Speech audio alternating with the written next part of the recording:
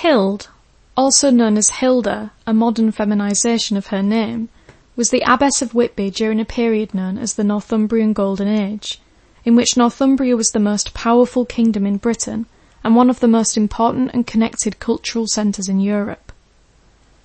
She was born in the early 7th century. Bede tells us that she died in 680 at age 66, which would put her birth in 614. However, Bede's assertion that Hild became a nun at age 33 and died age 66 is likely an allusion to the convention that Christ died at age 33, creating a symmetry in her life that likens her entry into the church to Christ's resurrection. Though we might take these perfectly symmetrical dates with a pinch of salt, they are still useful guidelines. In a previous newsletter, I wrote about Hild's mother Bregasworth, and an incident recounted in Bede's ecclesiastical history that reveals something about the circumstances surrounding Hild's early life. Hild was connected to the royal family of the Kingdom of Northumbria through her father Hereric, who was the nephew of King Edwin.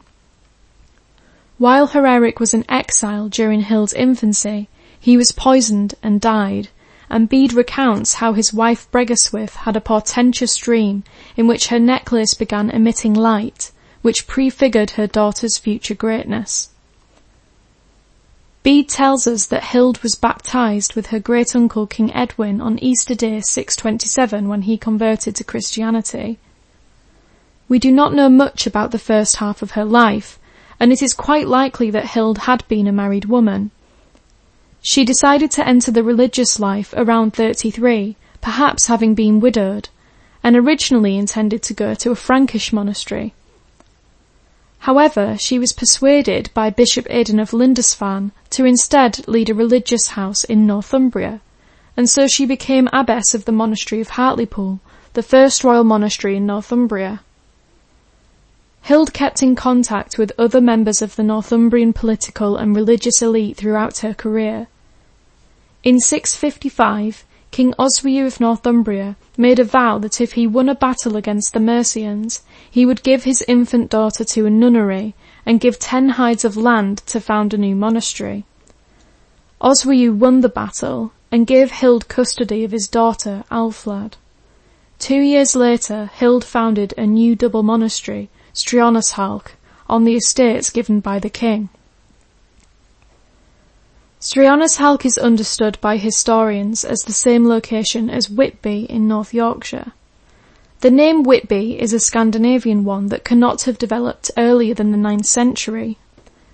The likelihood that these places are one and the same is compounded by both geographical and archaeological evidence.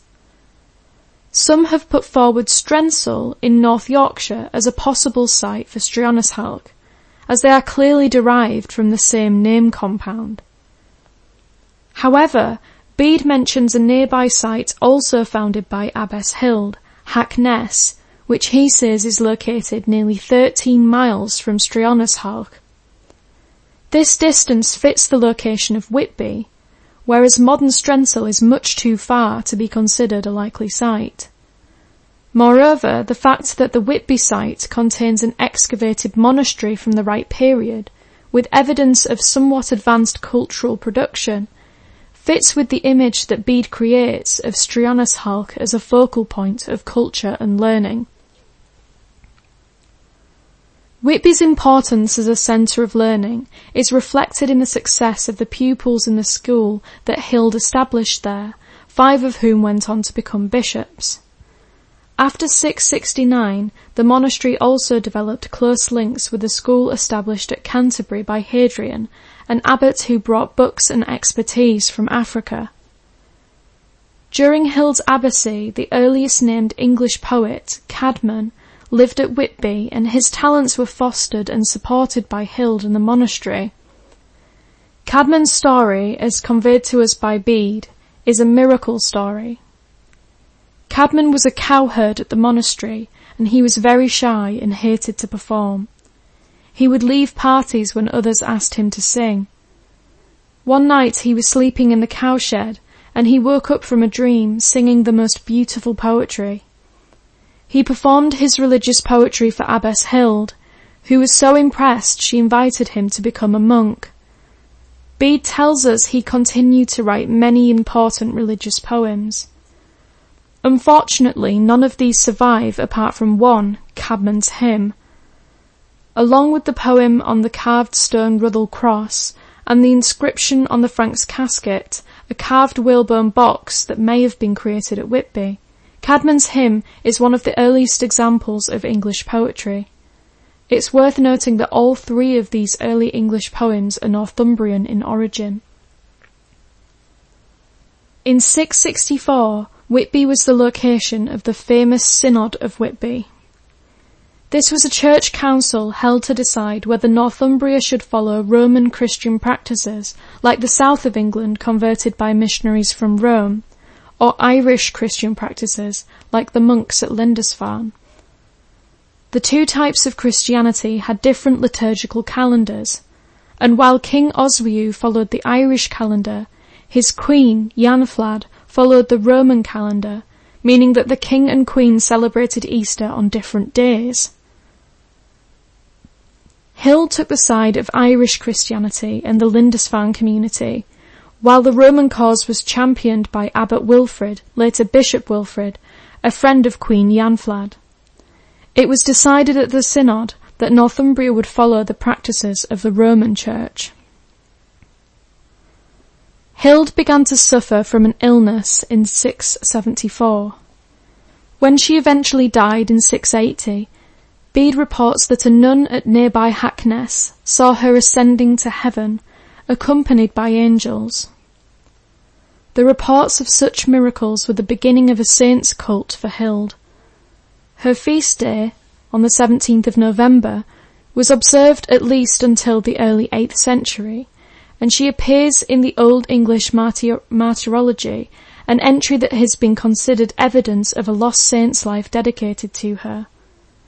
Hild's relics were translated to Glastonbury in the 10th century, though Whitby continued to commemorate her.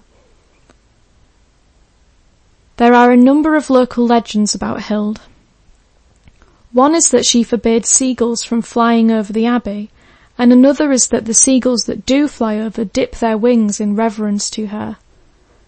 Another is the Whitby snake ammonite myth, referred to in Sir Walter Scott's Marmion.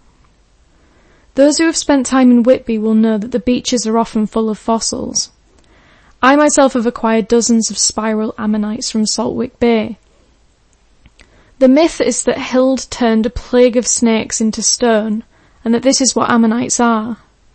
This led to a local tradition of carving snake stones, ammonites with the heads of snakes, that are meant to bring good luck.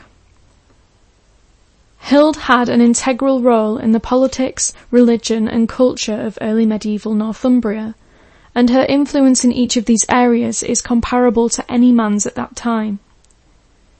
She was one of many important women with a central role in Northumbria's flourishing during this period. The princess given to Hild's monastery by King Oswiu after his victory, Alflad, became her successor as abbess at Whitby and continued to run Whitby as an important royal house and centre of learning. To this day, Hild is synonymous with the community at Whitby in the early Middle Ages. In Whitby itself, her legacy extends far beyond her own time. It is time that the gravity of her role is appreciated in a much wider vicinity.